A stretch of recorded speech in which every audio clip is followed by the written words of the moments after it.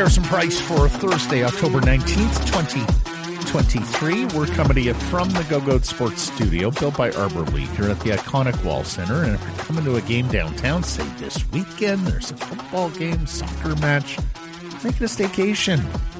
Embrace the energy here, downtown Vancouver. Call the hotel, 604-331-1000. Matt Sekeres alongside Blake Price. Grady Sass hitting switches, conducting things.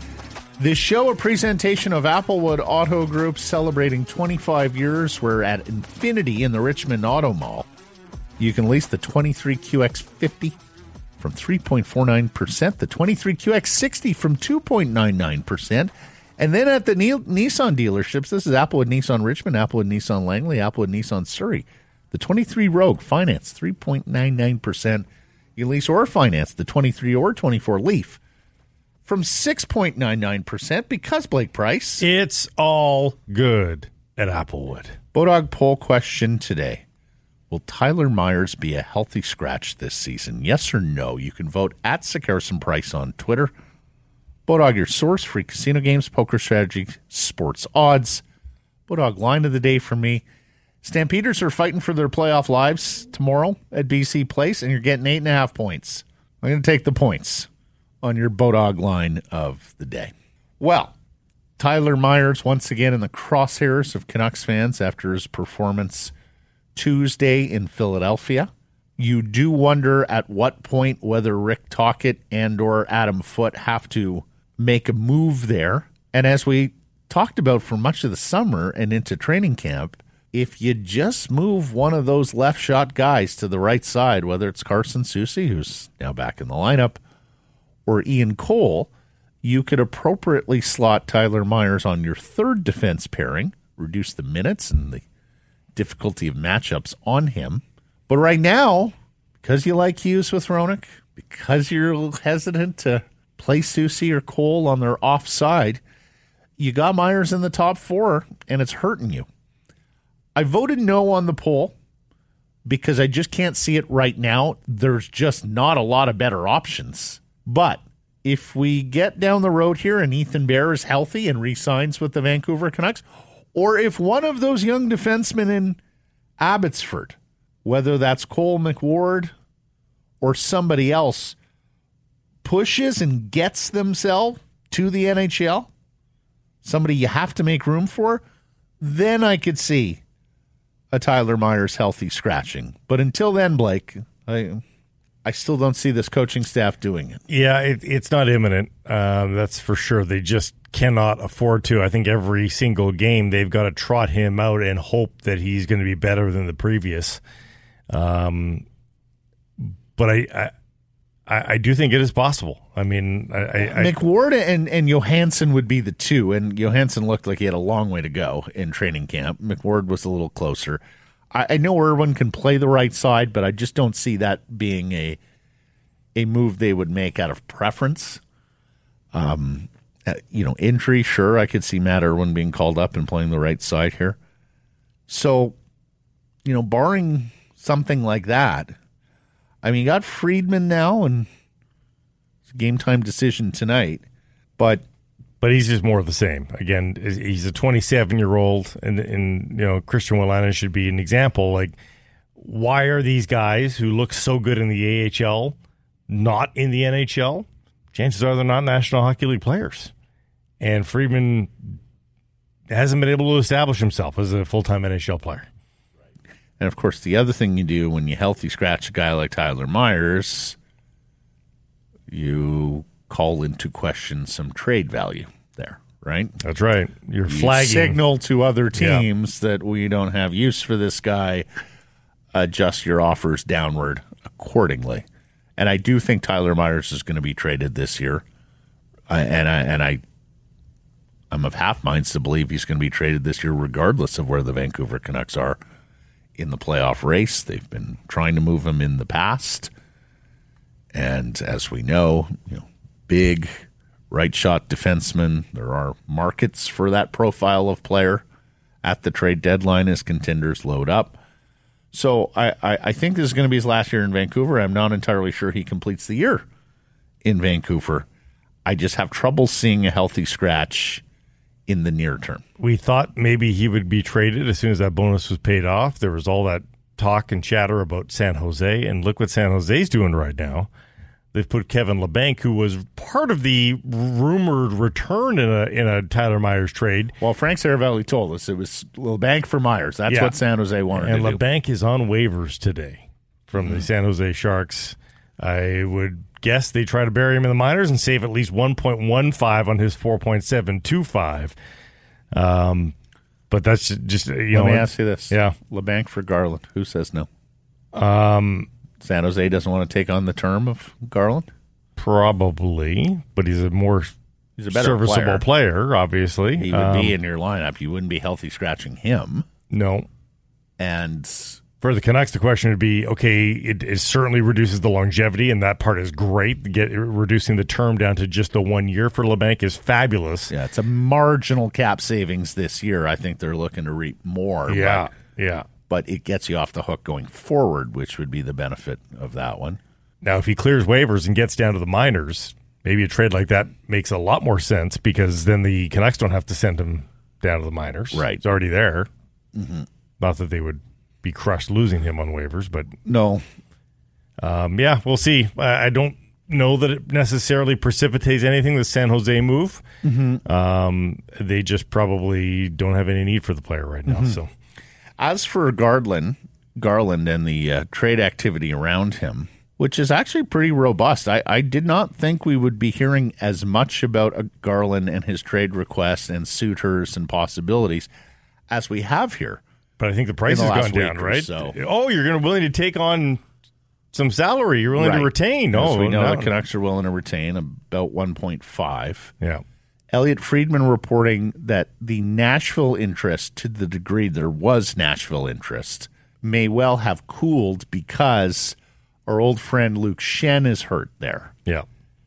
And so now Dante Fabro, the Vancouver kid, who has been a healthy scratch for Nashville, one of the rumored pieces that might come back to Vancouver, and clearly the right shot defense need is there, and I think is still there even after Friedman. But Fabro now has to play for Nashville in place of Luke Schenn. Rick Dhaliwal reports that there was a club asking the Canucks to retain $1.9 million on Garland, and that was a deal breaker.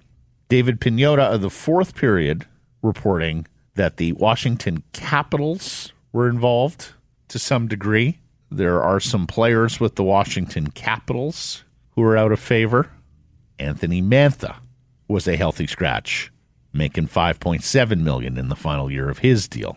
Sonny Milano with a $1.9 million cap hit for this year and two more, a contract that Washington may want to get off. And then an interesting development in Columbus, where Damon Severson, whom the Jackets acquired this past offseason, was benched for a third period. Now, Severson's making $6.25 all the way through 2030-31. So that's an enormous contract to take on. And, of course, does not reap you any cost savings with Connor Garland. In fact, the Canucks do not have the cap space to make that contract work right now. There would need to be other pieces involved there. It's the first year of an 8-year deal. Yeah. But we know that Severson has been of interest to the Canucks in the past as they try and solve right shot defense. Remember, they traded for his rights, signed to an 8-year deal. I don't think they're ready to. No, I don't think so. I think that's. But Columbus does have right shot defense depth, and they have talked about moving a right shot defenseman there. Again, probably not going to be Severson. And then Chicago has been mentioned as well with Connor Garland. And our Frank Corrado yesterday gave us a pretty good endorsement of right shot defenseman Connor Murphy there.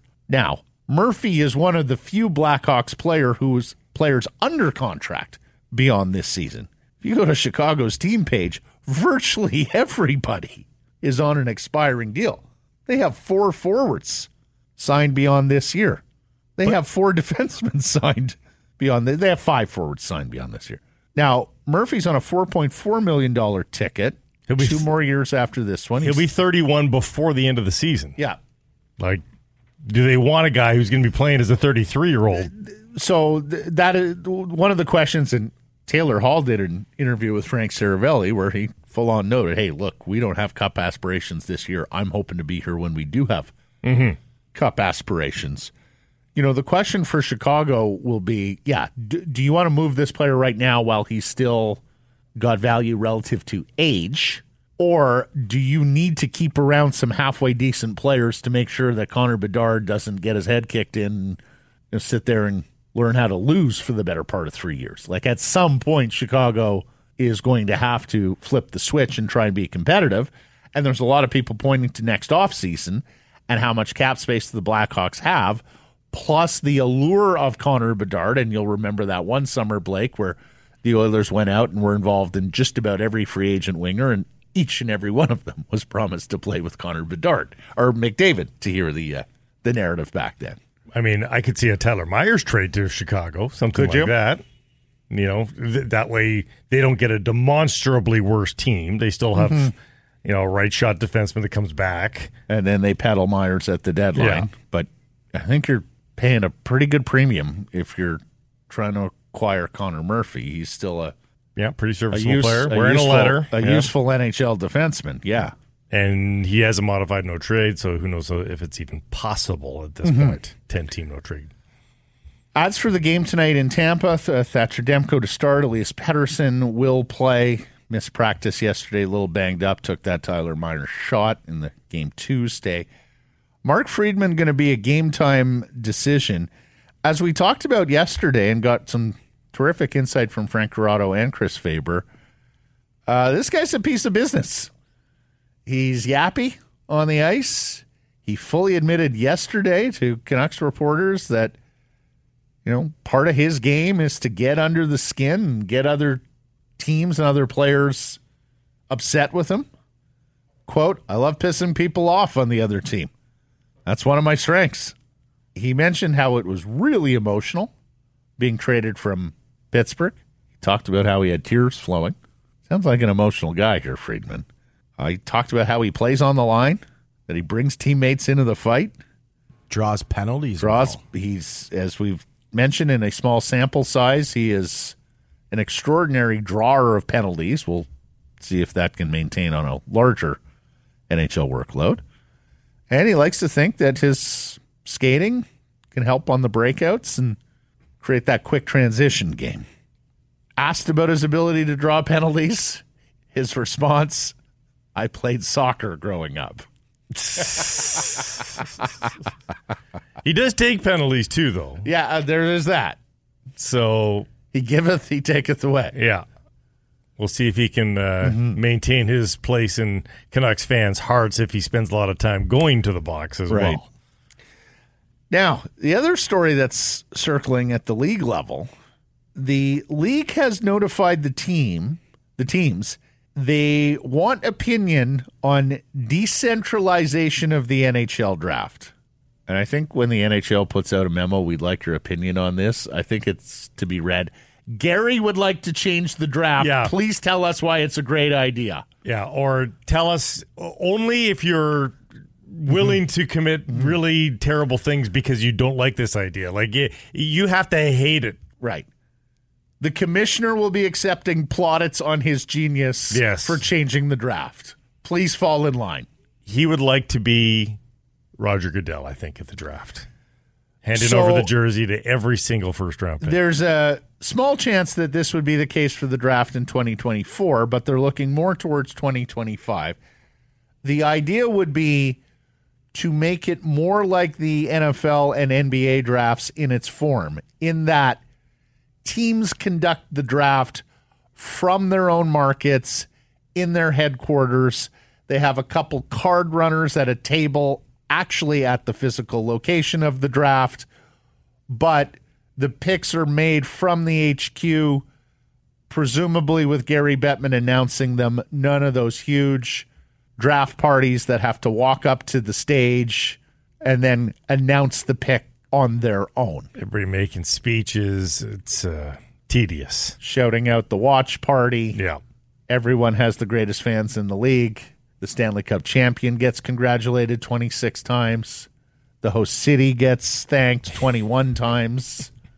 Sometimes there's even more editorial comment, either because of something happening in their own organization or with an individual that has league-wide appeal. Sometimes players are forgotten, their names, like Carey Price forgetting David Reinbacher. Right, exactly.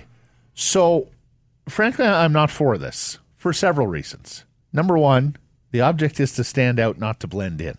Part of the reason the NBA and NFL draft work as they do, people know the players. College football, college basketball, very well watched in the U.S. Junior hockey not as... junior hockey just isn't a national television entity in Canada like college football and college basketball are in the U.S. So I like the fact the NHL draft is different. I think we get amusement out of the stage parties that go up there. We've seen guys forget players' names in the past. George McPhee once upon a time, Bobby Clark once upon a time. I wish it was a little more formulaic that, they all announce the player's name, position, team, like you do get in the other drafts. But most importantly, Blake, I love watching the draft floor. 32 tables. And if you've taken in a couple of drafts, you get a sense of when there's activity. You'll be able to read the table and find out whether they're involved in any kind of trade. Sometimes you get a couple of general managers who get up and walk and find a little quiet spot on the floor and chit-chat. And I think that's sort of suspenseful, intriguing television. But you're a diehard, Matt. I am a diehard. You're a diehard. Yeah, They're not trying to get your eyes. I know. I will be there. It will be a better TV show if it is a shorter TV show. It will be more consumable for the general audience if it's quicker. And I think you could have your cake and eat it too. Still have the war room on the floor there, but not the constant parading to the stage. And so you still have the mixing and mingling. Although I don't know if that'll achieve the intended goal, because I don't think the shorter TV show is the only reason. I don't think they want to go. I don't think that they want to send 30 staff members to the draft anymore. You think it's a cost thing? I think it could be. Cost and hassle and man hours and all that sort of stuff. And then you got to get all those picks back to your development camp, which is usually like a couple days after, right? Well, so? Yeah, but I'm just saying, like, there is costs adding up here. Another thing, too, is all these old school GMs, they have all these cameras on them. Elliot Friedman's on the floor. Oh, I see Lou Lamoriello and Patrick Alvin talking. They like secrecy. They don't. Well, okay. To me, this is a canard. I saw Frank Saravelli tweet about this. We'll talk to Frank tomorrow. That Jeff Greenberg, who came from the baseball world to the Chicago Blackhawks and is actually now back in the baseball world with the Detroit Tigers, that he said it was quite a rude awakening for him because, oh my God, the tables are so close. And if we start talking about a trade, like some of the tables beside us can hear. So first of all, text messages work as a form of communication, silent communication. GMs are able to stand up, walk off in the corner, have their private conversation. Okay, maybe if you see two GMs from two clubs getting together, you go, oh, I know what that's about. Slack channel. There's a lot of technology that can be used to avoid that problem. Frankly, that one year that Brian Burke was mic'd up at the draft was brilliant television. Yeah. He goes up to Brian Murray of Ottawa. Who's your guy there? Oh, well, we like that Kadri kid. No, can't make the deal. That's our guy, too. Remember that? Yeah. So I kind of like the theater of the GMs and the teams on the floor and conducting business.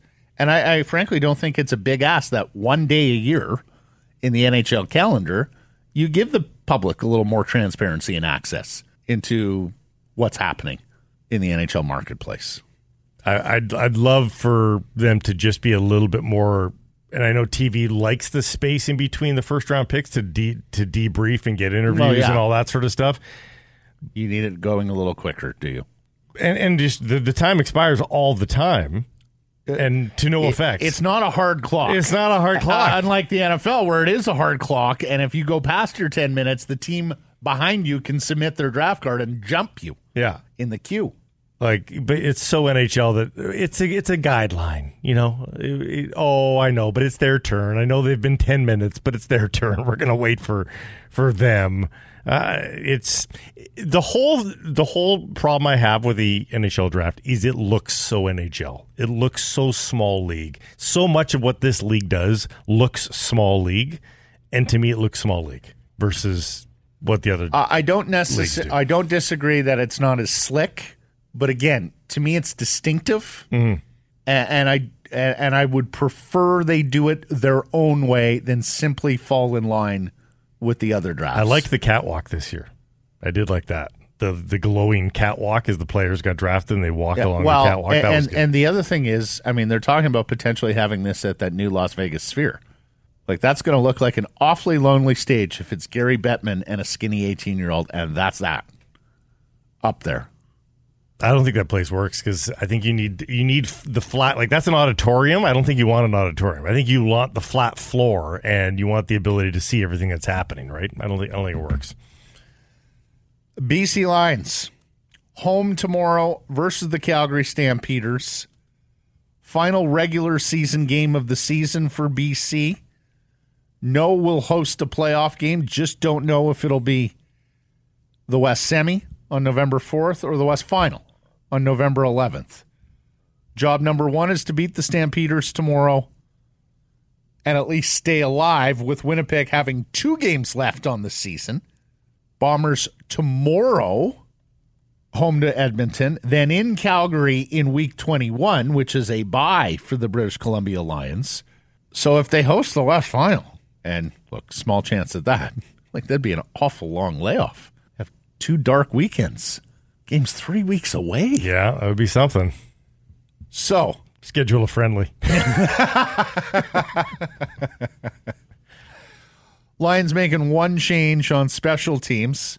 Calgary making 4 changes. Reggie Bagleton, fine wide receiver, comes back into the lineup for them. Starting defensive end as well added for the Stamps. Stamps are desperate. You know, these guys might only be at 80%, but they're going to throw everything they can at this one. Obviously. Well, they're desperate, but they control their own destiny as well. If they get 2 wins, they finish 3rd in the West, and they will come either here to BC or to Winnipeg. But here they are looking at the top team, or one of the top teams in the division. And they play them both here in back-to-back weeks. Yeah, so they've got to play. These are playoff games for them. Oh, for sure. They're going to be exhausted. Lions going for the sweep of the Stamps for the first time since 2005. You know, and it was absolutely a narrative there. Wally Buono came to BC, pretty much owned his former team in Calgary, and then along came John Hufnagel, Buono protege. And the next thing you know, the Stampeders were owning this rivalry. Beat them in week 1, 25-15. Of course, the big LL Cool J concert here at BC Place. Beat them in week 10, 37-9. That game was not close. Lions got up early, and that was that. Vernon Adams is 357 passing yards away from 5,000. He would be the first Lions quarterback to hit that mark since Jonathan Jennings 7 years ago. We also talked yesterday that this is Vernon Adams' last chance to put his exclamation mark on his MOP candidacy, with, again, Zach Collaros and Brady Oliveira in Winnipeg having 2 more opportunities to influence voters. Mathieu Betts is 1 sack away from breaking the record of a Canadian player, tied right now with former line great and Hall of Famer Brent Johnston, 17 sacks. You have to think they go all out to get Betts the record here. And Vernon's Ben Hladik of UBC. If he makes 5 tackles from his middle linebacker spot, which is very attainable, he would be the first Canadian defensive player in Lions history to hit 100 tackles on the year. He's been exceptional for them on what's been a very good defense. Canadian content on the Lions has been exceptional all year long. And that's one of the keys to winning in the CFL. Your Canadians have to be able to play. So particularly on D. I mean, you look at what they trot out on D. It's pretty amazing. Because Betts is a league all-star level player. Hladik is fantastic in the middle. Lacumbo is... Bo can hit. Bo's turned into an excellent outside linebacker in this league. And when David Menard comes in situationally on the defensive line, as we've always known about Menard, great effort. Guy gets absolutely everything out of his ability. And is a terrific special teams. You win with guys like that in the Canadian Football League. And so time now to announce our winner of the BC Lions contest. Congratulations to Thomas Douglas of Langley. Thomas, you got a pair of tickets to the game tomorrow. You got a food and bev voucher, and you got a gift card to the team store to roar like never before. And they are encouraging you tomorrow. This is their Halloween game, their blackout game, as they're calling it. So if you want to get dressed up in a costume and add to the visuals tomorrow night. Why not? Because somebody's working the sidelines, and he wants some good stories to tell in and around BC Place. Are you going to be wearing a costume tomorrow? I'm not. Was not my plan. Who's doing the play-by-play? Farhan Lalji. Who's doing the color? Dwayne Ford. Are Farhan or Dwayne going to be? I haven't been told. I haven't been told. I don't think so. Yeah. Disappointed? Well, I mean, I've got an orange tie. I don't love it. And that would seem like favoritism. Yeah, always better to wear neutral colors when you're covering a game. Yeah. I was thinking pumpkin orange, but it'll be construed as Lions orange. Yep. Yeah, don't want to do that. Dickinson might get pissed off. Yeah, totally. Suspicious. Yeah. How was Dave this week? Good. Yeah. He's former Lions quarterback. I don't know. I felt like he was a little bit low energy to me. It's been a tough season for Dave. Like, I mean, he has not been through many seasons like this in his illustrious career as both a player and coach. I mean, they've done a lot of winning there. He felt a little worn out to me. Yeah. He's looked worn out this year. When I've seen him on the sidelines, I'm like, frankly, him and his brother in Saskatchewan have both sort of looked like, whew. Those are plug-and-play organizations normally. Well, they have not played. And there's pressure in both markets. One, because they're the biggest deal in the province, and two, because all they've done in Calgary for 2 decades here now is win. Incidentally, difficult news, but a good break for the BC Lions. Winnipeg Blue Bombers receiver Dalton Schoen done for the season with injury. His 1,222 yards, third in the Canadian Football League. So we'll see if Winnipeg can overcome that injury.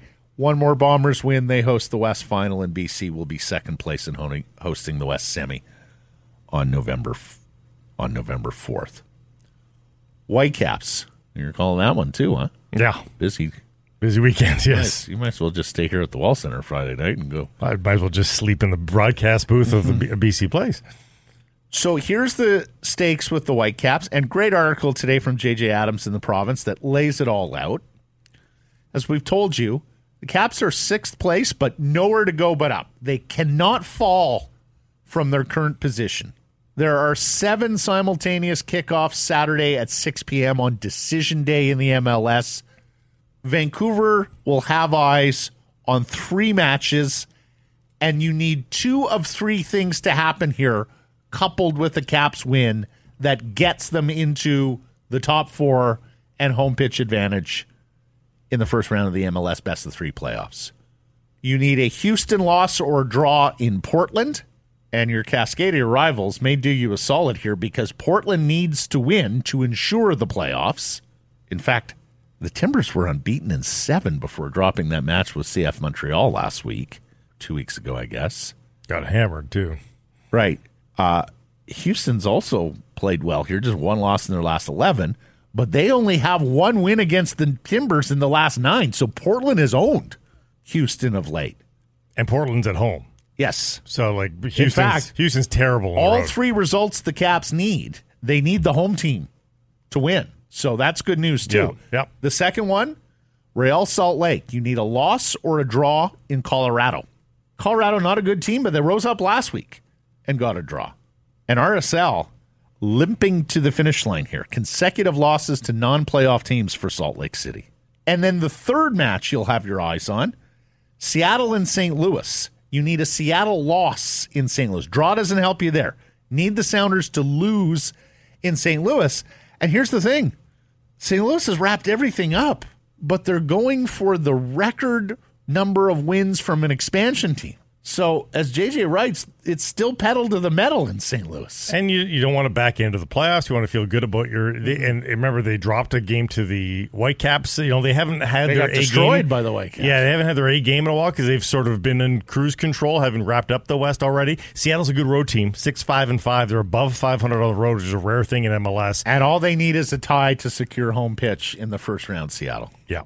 A win could actually get them up to second place. And that's why LAFC is probably going to be playing for something. Yeah, right. LAFC is not going to roll over for the Whitecaps. Sounders could fall as far as sixth. Incidentally, LAFC's lost 3 straight here in Vancouver, and the Caps have a win in LA this year. So it'll be fascinating on Saturday with the simultaneous kickoffs and the Vancouver match and 3 other matches that could have some bearing on where the Caps finish. But again, Vancouver has to get a win. There's a scenario by which a tie gets them up to 5th place, but that doesn't matter in terms of home pitch. That would simply be about playoff opponent. 21,000 seats already sold for the Whitecaps game. It's going to be a great atmosphere. Fantastic. Good to see that back. Mm-hmm. Well, a match with stakes. In fact, big stakes here at BC Place all weekend. Looking forward to it. If you can't make it to BC Place, why don't you check out Greta Bar on Cordova? Great spot to catch the games throughout the season, the playoffs, and into the off-season. Did we do the Lions winner yet? Yeah, we did the Lions winner. We did the Lions winner? Okay, I missed that. Thanks for paying Thomas. attention. I was here? Yes, okay. Thomas and Langley. Yeah. Did you want to... Was I here? Personally congratulate him? Yeah, no, I just want to make sure we got to it. That's okay. All. Yeah. We haven't done the menu. Brought to you by AG1. You know what? We got started early today. I didn't have my AG1. Maybe that's why I didn't hear Thomas. Yeah, you seem a little out of sorts. A little more focused. Did you go partying last night? A little more energy. No, I stayed at home. Mm-hmm. Yeah. I watched Old School last night.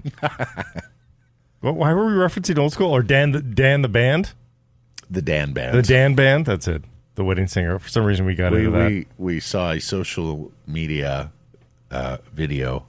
Using that meme. Using the Turnaround song. Oh, that's what it was, from the Diary of a Wimpy Kid, yeah. And that inspired us to go look at now and then the I fall apart. Yes.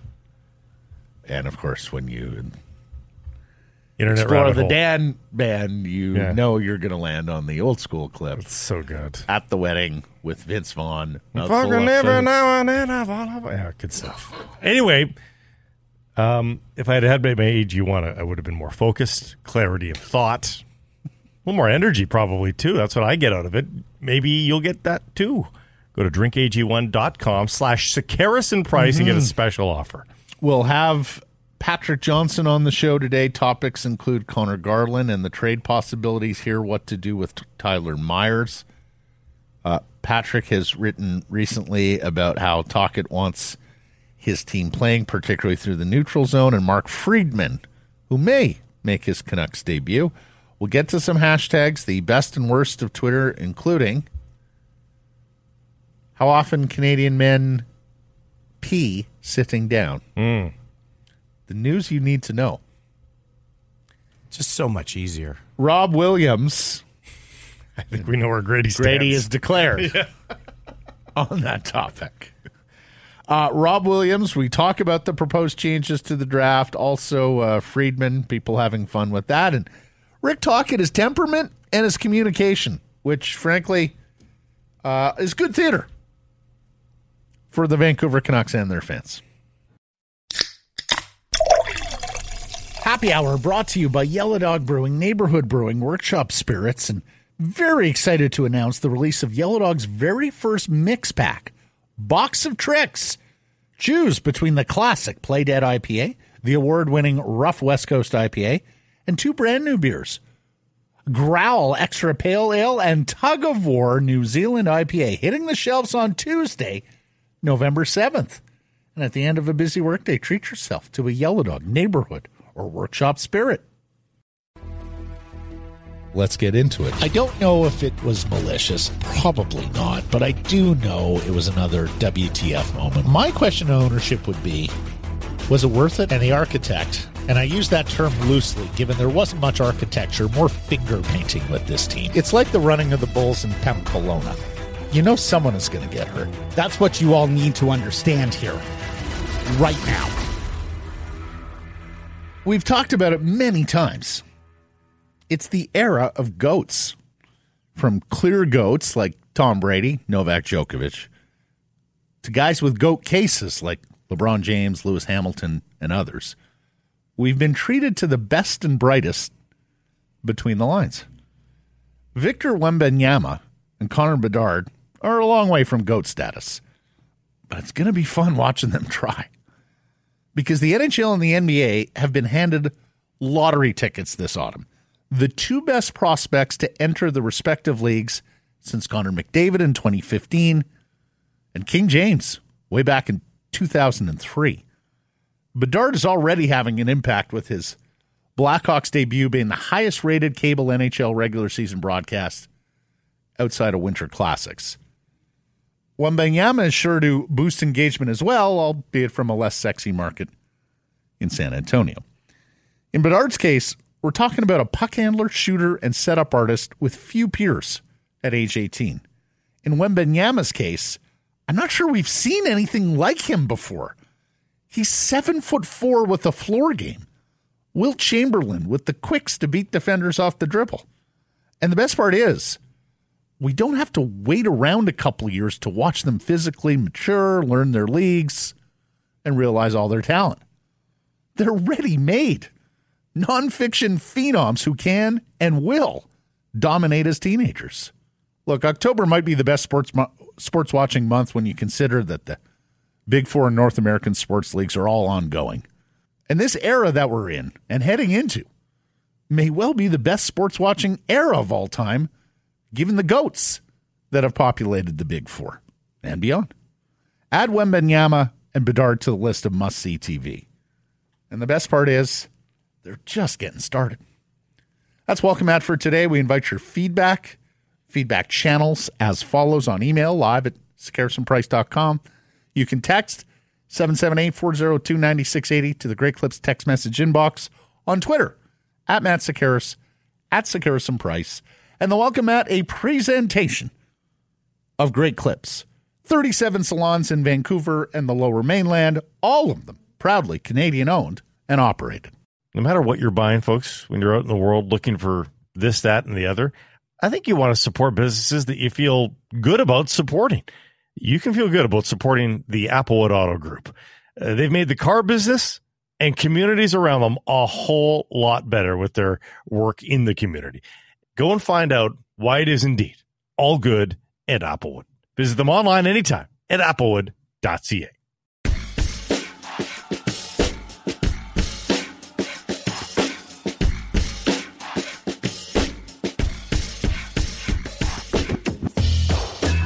Sakaris Price from Wall Center, presentation, Applewood Auto Group. And if you head down to the Richmond Auto Mall right now, you can kill two birds with one stone because you got Applewood Nissan Richmond there, Applewood Mitsubishi Richmond right beside each other. And take yourself for a little bit of a test drive and see what all the cars can offer, including the plug-in hybrid edition of the Mitsubishi Outlander. I've had the pleasure of sitting in this car for the last couple of months, and the fuel efficiency par excellence, and the luxury appointment, quilted leather seats, huge screen. Folks, find out what it feels like to drive in the new Outlander. Oh, good at Applewood. That Outlander really suits you. It's quite you a think fit. So? Yeah, you're hand in glove in that car. You see me pull in, you're like, yeah, that works. I'm like, that's a Blake Price car. Bodog poll question: will Tyler Myers be a healthy scratch this season? We will put it to our next guest. Bodog, your source, free casino games, poker strategy, and sports odds. Bodog line of the day: Chargers off the short week, Kansas City off the long week. What am I missing here? I'm going to take Kansas City and the Mahomes and lay 5 points on your Bodog. Good idea. Yeah. On your Bodog line of the day. Patrick Johnston from the Province and Post Media joins us on Thursdays. Good morning, sir. How are you? Well, I just want to, give a shout out to Blake's left turns when he's driving. Exquisite. We just griped about traffic. Folks. He is on it. If that left turn arrow goes green, Blake's reaction time is F1 worthy. Like, I wish we could pull people over and lecture them. Like, do you think city engineers wanted just 2 cars to make it through that left turn light? Do you think that's what they had in mind on that intersection? 3 turn minimum. Come on. Just going to let you two just go. You guys are cooking. Good. I'm great. Well, Road trip. I'm not on the road trip. Yeah, but I'm well, still this pretty is good. the road trip to be on, so you missed it. Well, usually you want this one. It is Right. in January the last couple of years. That's and better, that's exactly. nice. Also, don't talk about that. Oh, with my right, family, right. So we'll leave that alone. We'll start with Connor Garland. I want to get to Myers here in a second. Yeah, Lots there. Lots there. Lots to deal with here. But I want to get to Connor Garland just because it would appear there's some urgency with the Vancouver Canucks. We talked about it on yesterday's show. When you see him do that breeze by and not eat the puck on the Zamula shot for the first Flyers goal, like, you do have to wonder if your upper management, like, okay, is this guy done bleeding for us? He wants out. It's pretty clear. And there seems to be a lot of smoke with the insiders, and not to mention a fair number of teams here. Are we not surprised at how many teams are being connected to Connor Garland here? So what's your sense on where the Garland file goes and how quickly the Garland file goes? Yeah, I mean, I was talking to a couple of people that pay attention to this kind of stuff, and certainly, yeah, the feeling is that this is where it's gonna go. I mean, it's not an accident that we're hearing all this noise. And yeah, exactly that. I mean, you mentioned the flyby. You think a lot about the sort of rhetoric that Rick Tocchet is saying about what he wants from his team. I wrote a thing about neutral zone play and just went back and looked at all the things that he had told us over the last couple of weeks, and the talking points that I got from like Ian Cole and Brock Besser, and Tocchet talked a lot about the sort of not going behind the net kind of thing on a forecheck. If you're don't lose that race, like, you got to come higher than that. If it's not happening, you got to get pressure. They're trying to pressure, they're trying to force turnovers, but don't end up chasing it. And he doesn't want defense or forwards backing up. Like, he wants aggressive. And exactly that. If you're throwing flybys, that's not part of the book. So yeah, it's unfortunate. Like, this is a player that obviously has produced very well. And certainly his first year was a very solid player for this team. But it was slipped last year, and then we are year 3, and I think it's clearly coming to an end. We'll see how long it takes. I think the team would rather go quickly. Obviously there's all the analysis of the fact that Canucks seem to be more amenable to making a deal and making it happen, which means eating salary, which is ideal, obviously. Well, that was my follow-up. There's still 3 years to go on this deal, right? Like, it's not like this is eating it for and one 17 season. It's eating it for this year and the year after, and 17 million in cash. Like, it's actually even more cash than it is cap space. But right. But yeah, you say productive, and I can hear some Canucks fans going, "What do you mean? He hasn't been that productive." The underlying analytics have always been kind to Connor Garland. Do you? His first season. Let me just say, his first season, nobody scored at a higher rate. At even straight Connor numbers. Garland So on this team. does that underpin some of the interest that we're seeing? And is it too big an ask for the Canucks to want to retain money on this player and get salary cap space out of it, which seems a pretty narrow channel to run? Well, and replace him too. You got to pay somebody in that cap spot, and what are they going to cost? If you go way back to 2021, when the Canucks ended up getting him in, of course, the OEL trade, he was a guy that was clearly on the move. The Coyotes were cutting bait from every possible liability. They didn't want to pay anybody. They were asking for a late first-round pick, right? And there were a lot of teams that were interested. Now, obviously, in the end, the Canucks went over and above and cut them some cap favors and gave them a boatload of draft picks, and were willing to take Oliver Ekman-Larsson. But the value as a standalone player was that. Now, I don't know if he is really that anymore. He's 27.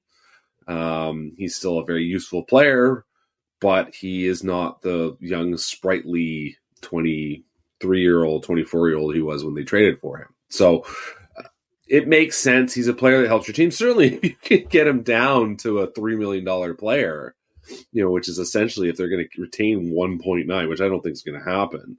But, if you get him down to a $3.5, $4 million player, even, like, that's Yeah. That's a guy you can play in your second line. That's a guy that can play on your third line and bump up. Like, that's sort of an insurance scorer. But to Blake's, there's a lot in his favor. But to Blake's point, so I think you either trade him, retaining money, and really get nothing back, or maybe get a draft pick back or a prospect back, and then you have the cap space.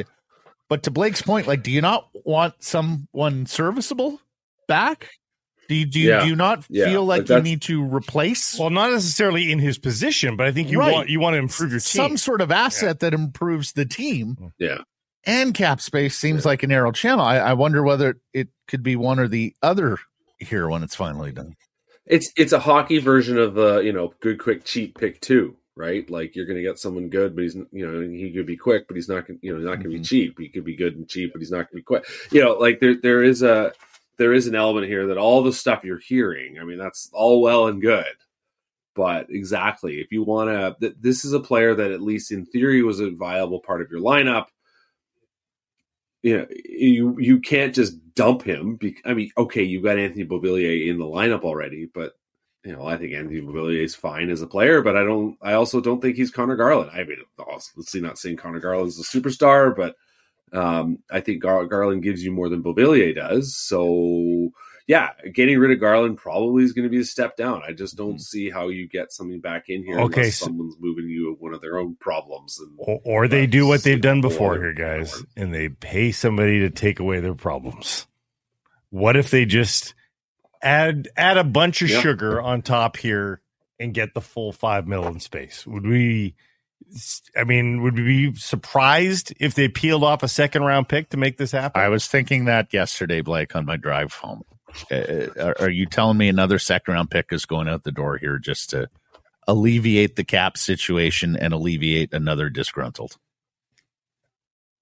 I mean, we've seen how the Canucks value picks, the fact that they're trading late-round picks. I mean, first of all, they don't have a second-round pick for the coming draft, right?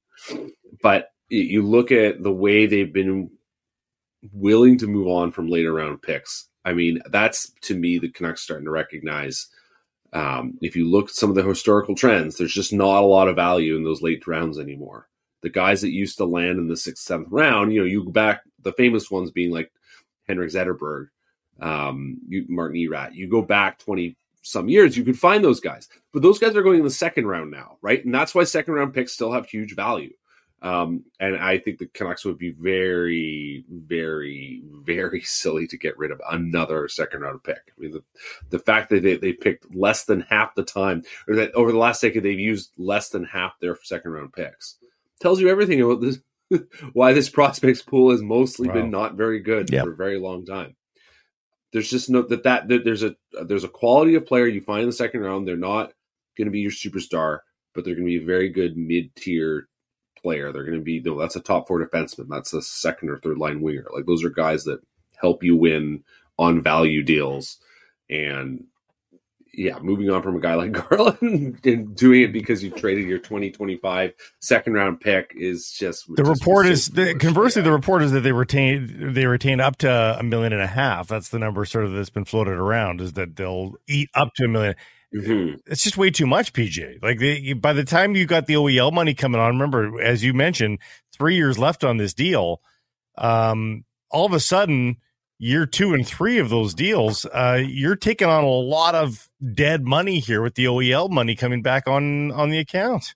Yeah, I know exactly, and the cap goes up $4 million or whatever it is. Like, there's your growth right there. I mean, it's just the stunning, never-ending story of this team and bad decisions coming back to home to roost, and bad original decisions, whatever you think of the subsequent decisions, but just never giving themselves a chance, despite all the talk of wanting to compete, wanting to win, wanting to, this year's going to be different.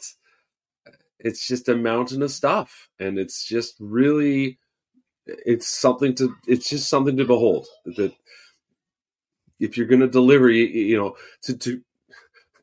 you're going to deliver, you got to have a plan. You can't have the no plan. You can't hope, maybe this year will work out. Like, this is a cap league. The Canucks weren't the only team to start the season down a skater, and there was some reason for why they were in that position. That was not their fault. The cap has been flat, but these are constraints that have been around. And if you're going to keep lashing yourself to the deck and being unable to steer the ship, like, what are we even doing here?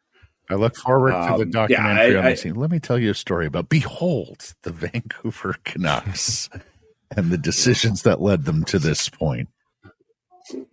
Yeah, low end. Mm-hmm. Like it's just one thing after another. You're right. Like the OEL deal, like 2, and then the year after that, like don't forget, it's almost $5 million, 25, 26 for 2 years. Well, it's like the cap is going up if you get rid of Tyler Myers at the year end.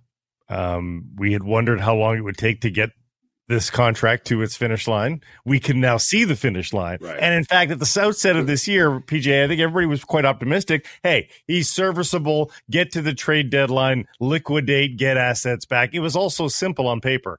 It seems less simple now, given what we've seen over these first few games from Tyler Myers.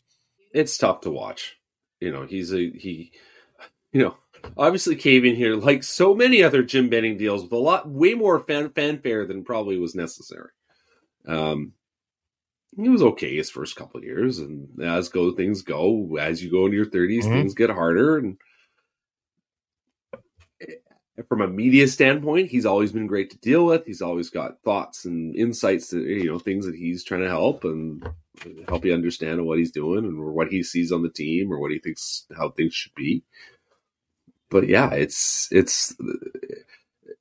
was saying at the end of preseason when the Canucks were actually, disrupting cross-ice passes on the penalty kill. And I think obviously the jury's still out on the penalty kill, but there's been moments of promise. But thinking back to a couple seasons ago, him and Tucker Pullman trying to kill a penalty and being completely unable to block cross-ice passes. And you're just like, how are you guys on? You guys are so big. How is this a thing? And it's just not a skill he has. And now, he's slowed down, and it's just there's stuff like that happens around him. The puck gets in his feet, and everyone's seen it. It's tough to watch, and I think the reality probably is they're just going to have to grit and bear it and get through the season.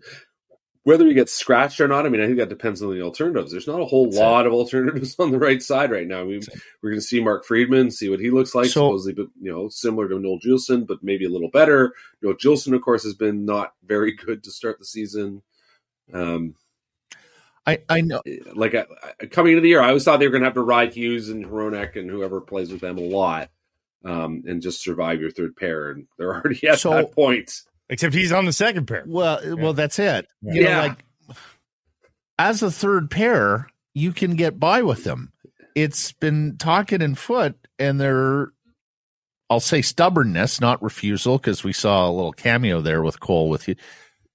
But one of those lefties, Susie or Cole, playing the right side in the top four maybe solves your problem here.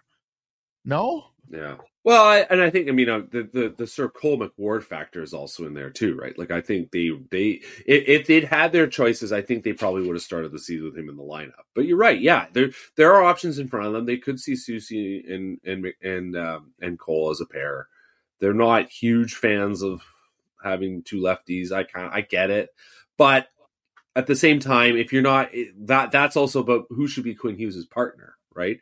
If you're looking at more of a shutdown smart, playing hard to play against kind of pair, in theory, those two work really well together. Ian Cole, I've just been so consistently impressed with his reads and his ability to anticipate. I think as his role grows, as the season progresses, I do think that's something to watch. I think it should be effective. It should be he should be a player that really does help turn the tide for this team. Susie, we've seen once. He really has been a third pair defenseman. The Canucks think he can be a second pair defenseman. We'll see.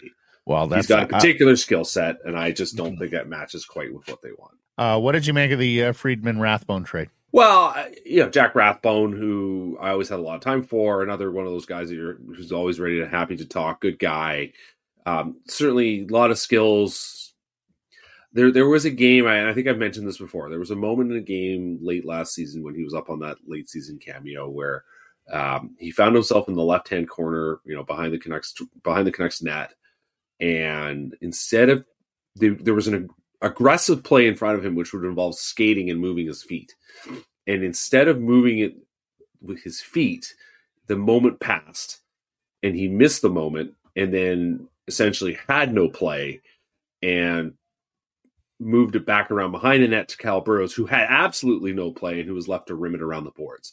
And I remember thinking, I think that's the play right there. That is why he has struggled to survive the NHL. And then that's how it is, right? Like some of these guys are fantastic AHL players. He quite clearly is a very good AHL player. And that ability to read the game and move your feet move your head, your brain, and your feet at the same time at the speed that you need. We'll see. I mean, Pittsburgh obviously is going to be a new opportunity. We'll say we can go. Friedman fills a need. I think I do feel like they probably watched Johnston struggle the first 3 games of the year, and went, or 2 games of the year, I guess it was, when they made the trade. We've got to keep looking to see if we can find a right shot guy that fits in our roster. We'll see. I mean, he's been a kind of guy that's bounced up and down between the AHL and the NHL for Pittsburgh, but proof will be in the pudding. I mean, let's try something different. Let's change it up. And it's wishful though. There's a lot of wishing in this. I mean, this is not absolutely. A certified NHL player. There's nobody screaming, "Oh my God, what a win for the Vancouver Canucks!" No. It's like, here's a guy that we definitely don't need, and you move him on for a guy that Pittsburgh's kind of like, yeah, sure, we don't really need this guy. So, it sort of feels like that. Yes. Yeah. All right. Great fucking job this week, PJ. All right. Wow. We got admonished for our cursing last week, so we're gonna throw one gratuitous one in there, and we'll be Matt. Clean Matt, you swear well. So he thinks anyway. Yeah. Don't encourage. I come by it honestly. I'll take notes, Patrick. Mm-hmm. Thank you. Take care, guys.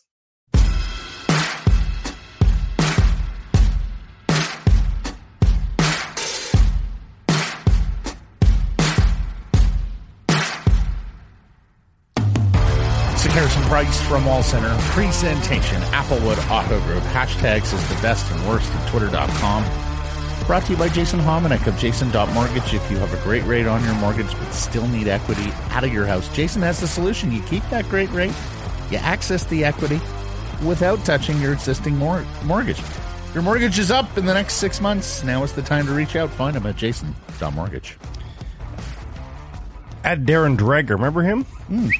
The Ottawa Senators plan on signing Craig Anderson to a one-day contract so he can retire or send. Tuesday versus Buffalo appears to be the target. Good man and a great gesture by the Sens. He went on to tweet again that it's unclear exactly what's going to happen here. He is working part-time for the Sabres right now.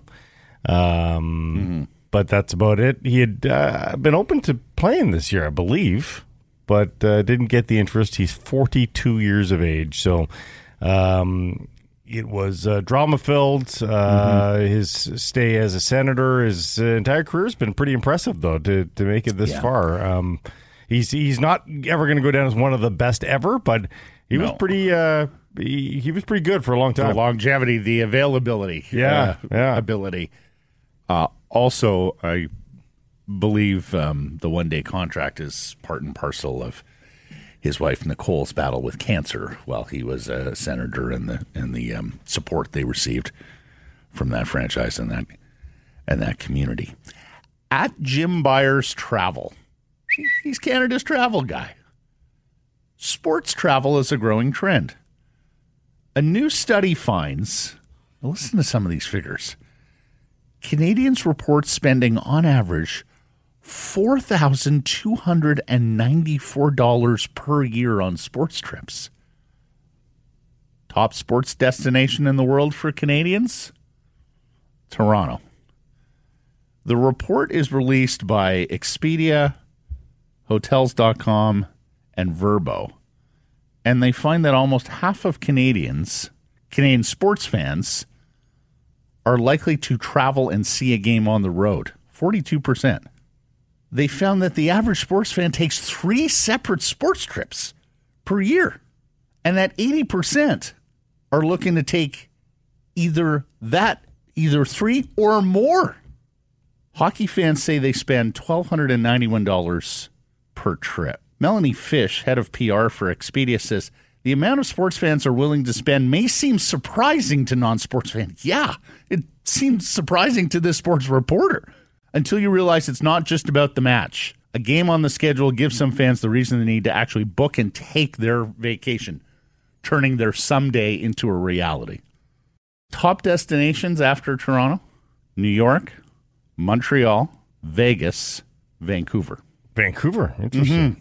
And I do wonder if that is, as we know, Riders and Bombers fans now are quite present at BC Place when Saskatchewan or Winnipeg plays there in the summer, usually, right? Yeah. You get a lot of folks coming from the prairie provinces, Alberta. Staying right here at the Wall Center. To BC, right? Yeah. Staying right here at the Wall Center.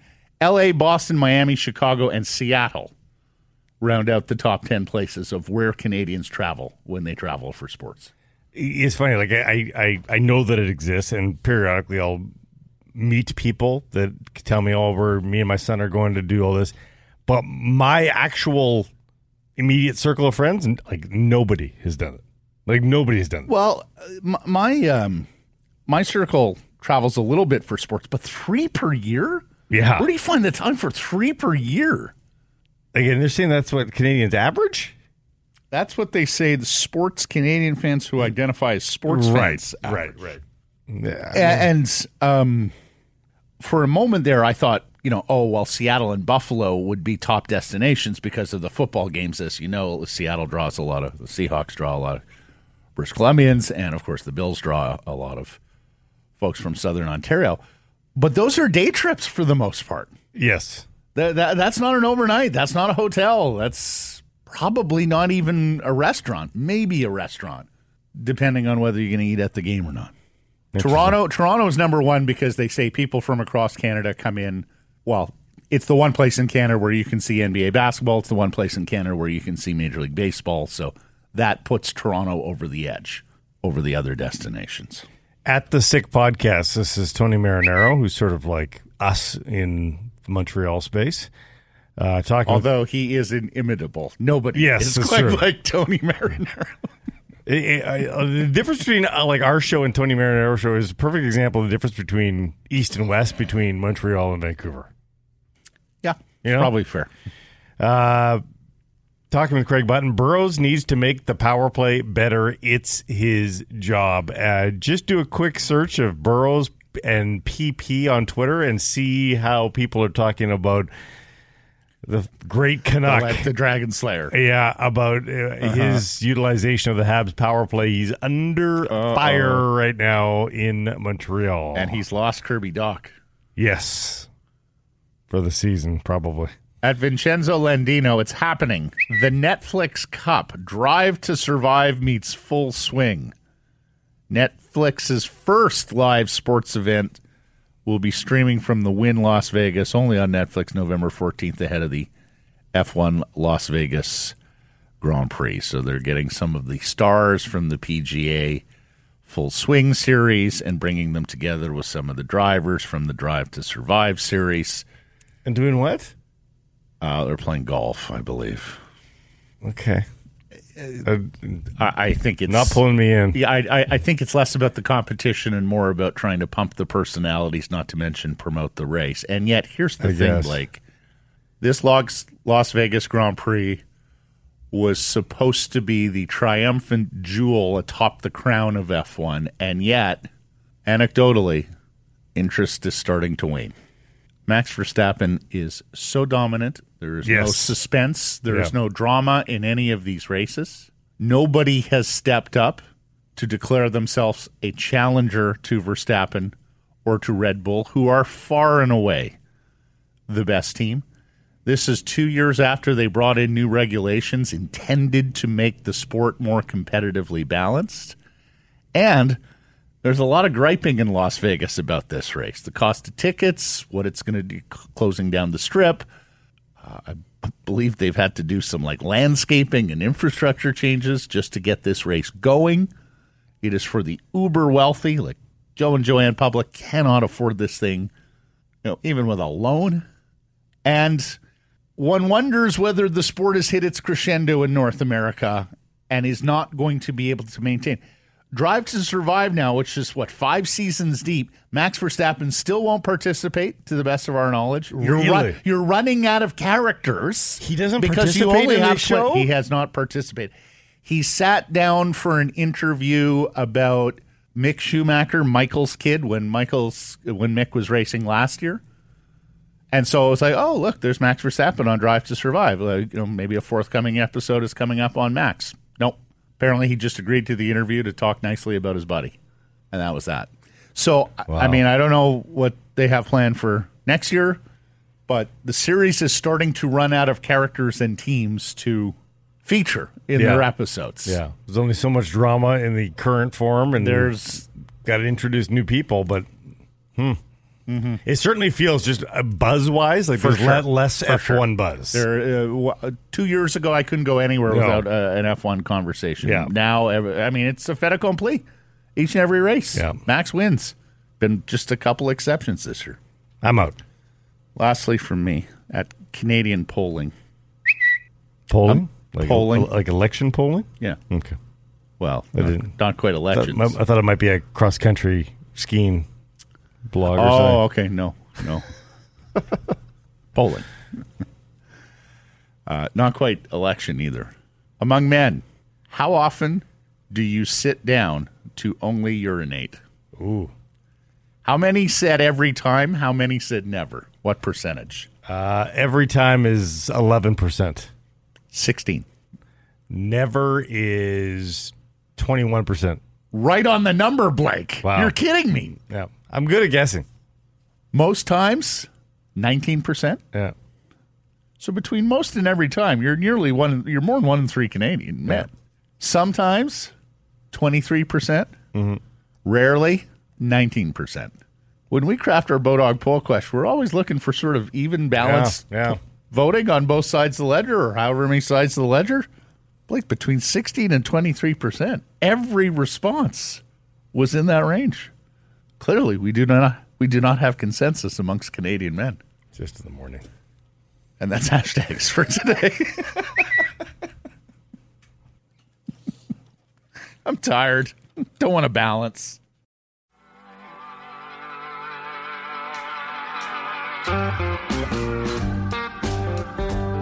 Joined now by the national sports editor of the Daily Hive and its Offside Sports vertical, Rob the Hockey Guy. Rob Williams here with Sekeres and Price. How we doing, Rob? Doing great, guys. How are you? Yeah, very well.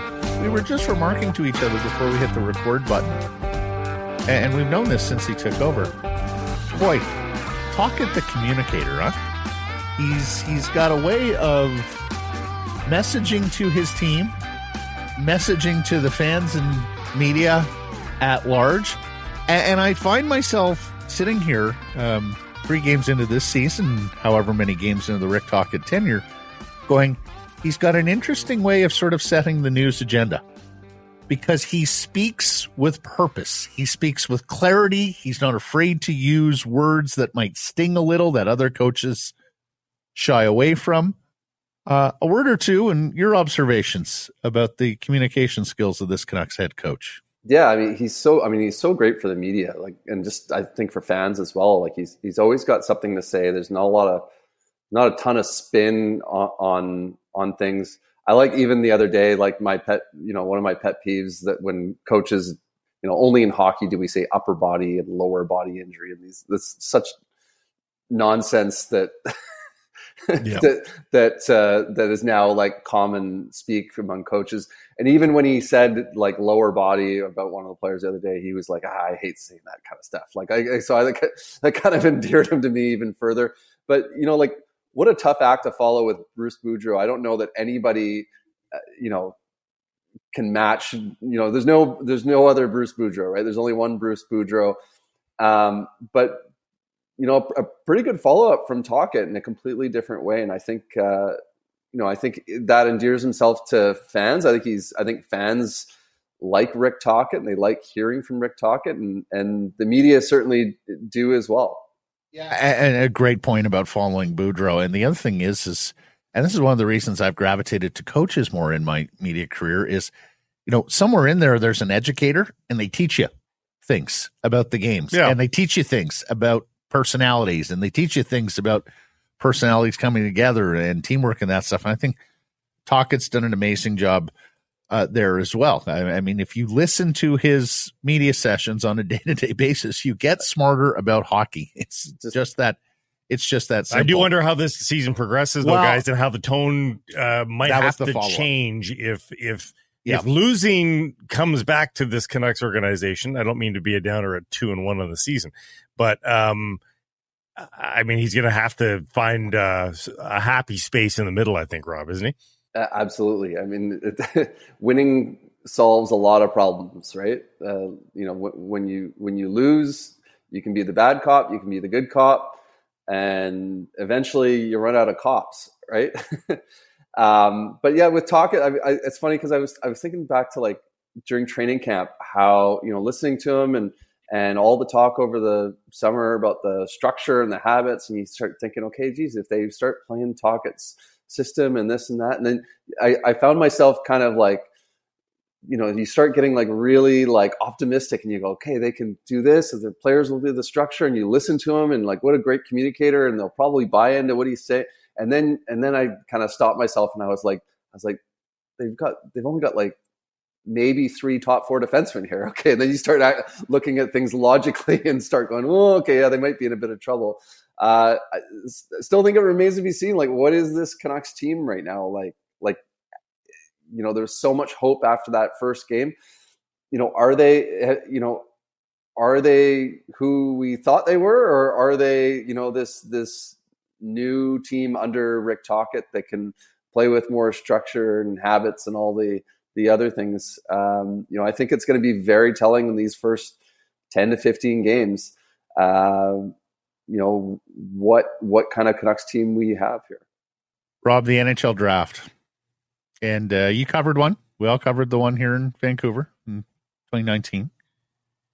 And as much as I find it a little repetitive to thank the host city for the 17th time and congratulate the Stanley Cup champion for the 19th time. And wait for the entire administration to walk up on the stage. And oh my God. I do delight in the shout out to the watch party at Applebee's. Chili's. Is it Chili's? Usually Chili's. Yeah. Oh, okay.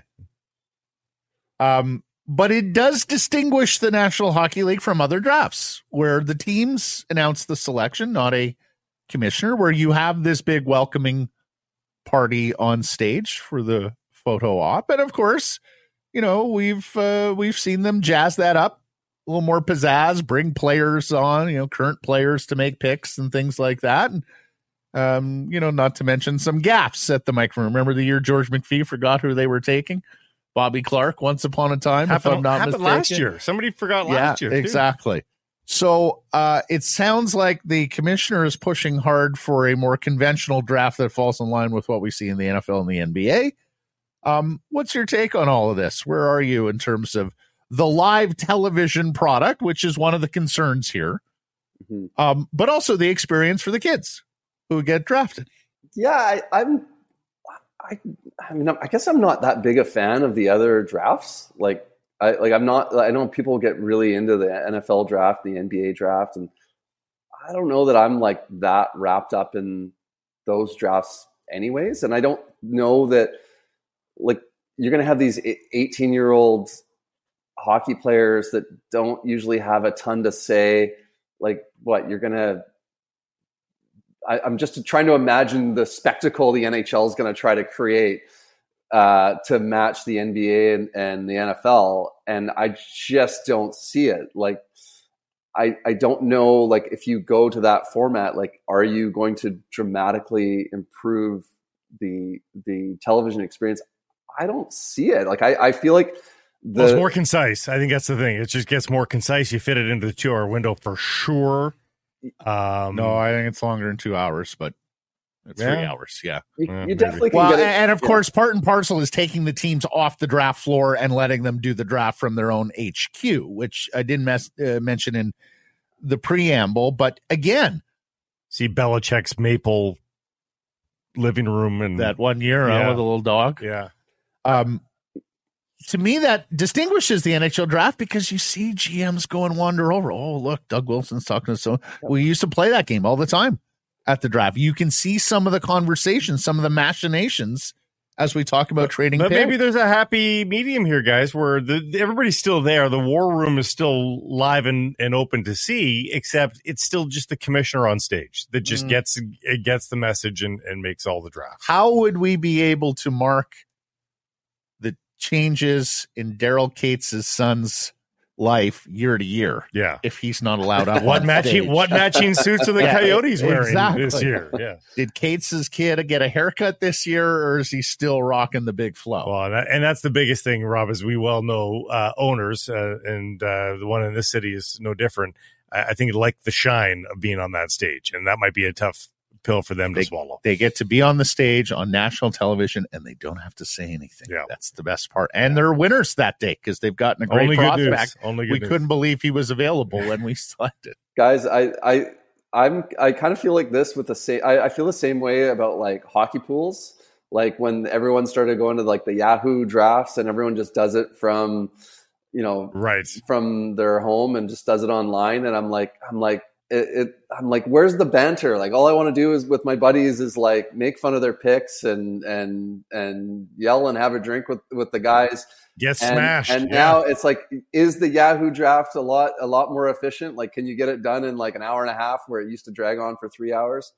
Absolutely. But I think it'll lose something. I don't think that it's going to become like this great television product all of a sudden if everyone's remote. And I think a lot of the times, like the stars of the NHL draft in a lot of ways, maybe where the players in the NFL and NBA draft, because of college sports is so much more high profile, and we know a lot more about the players and they tend to be a little bit older, they become the stars of those drafts. I think for the NHL, it's like the GMs are like the stars of the draft in hockey, and seeing and kind of having this, it's almost like a hockey convention too. I think when you have the draft, Yes. and I think that's kind of, I think it would be a mistake to veer off from what they're currently doing, but there definitely are ways to probably jazz it up, and I don't know, maybe they need like a band, and the band can like play you off like the Oscars or something. But you're so right. Both the NBA and the NFL are so lucky in that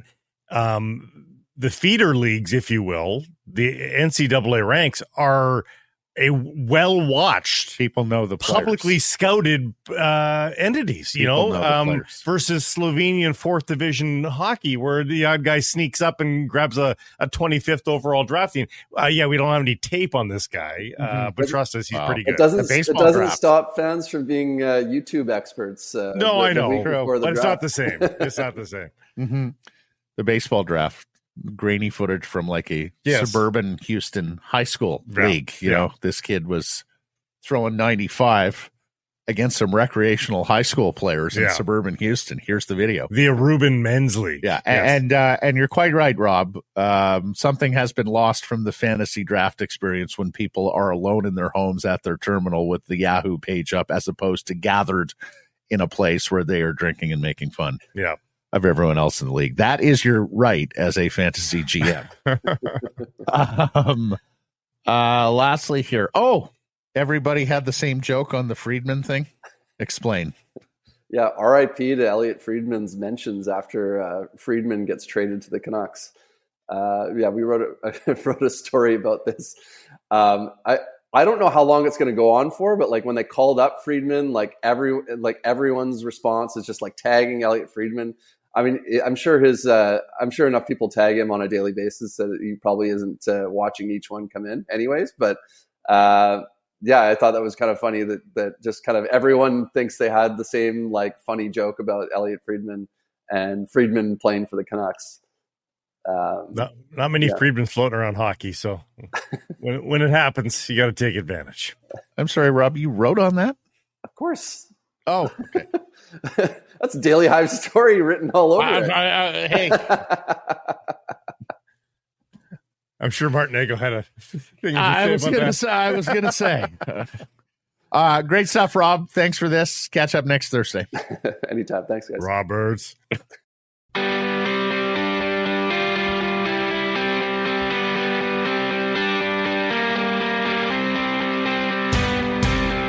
Harrison Price from Wall Center. Presentation, Applewood Auto Group. Text us 778-402-9680. It's the Great Clips text message inbox. Great Clips. It's gonna be great.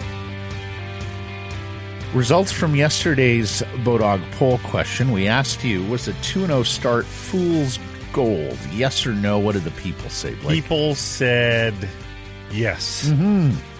Percentage? 60. 56. Although many in the comments, and quite right, can't judge off one game or even 3 games. No. Give it a little bit more time, Darren. You can't grade them on their 2 wins or the 1 loss. Let's see where they are at the 10-game mark. Plenty of those. And then 604 Adam said, it's the Canucks. Everything is fool's gold. Yeah, there's been 50 years of empirical evidence to tell you that.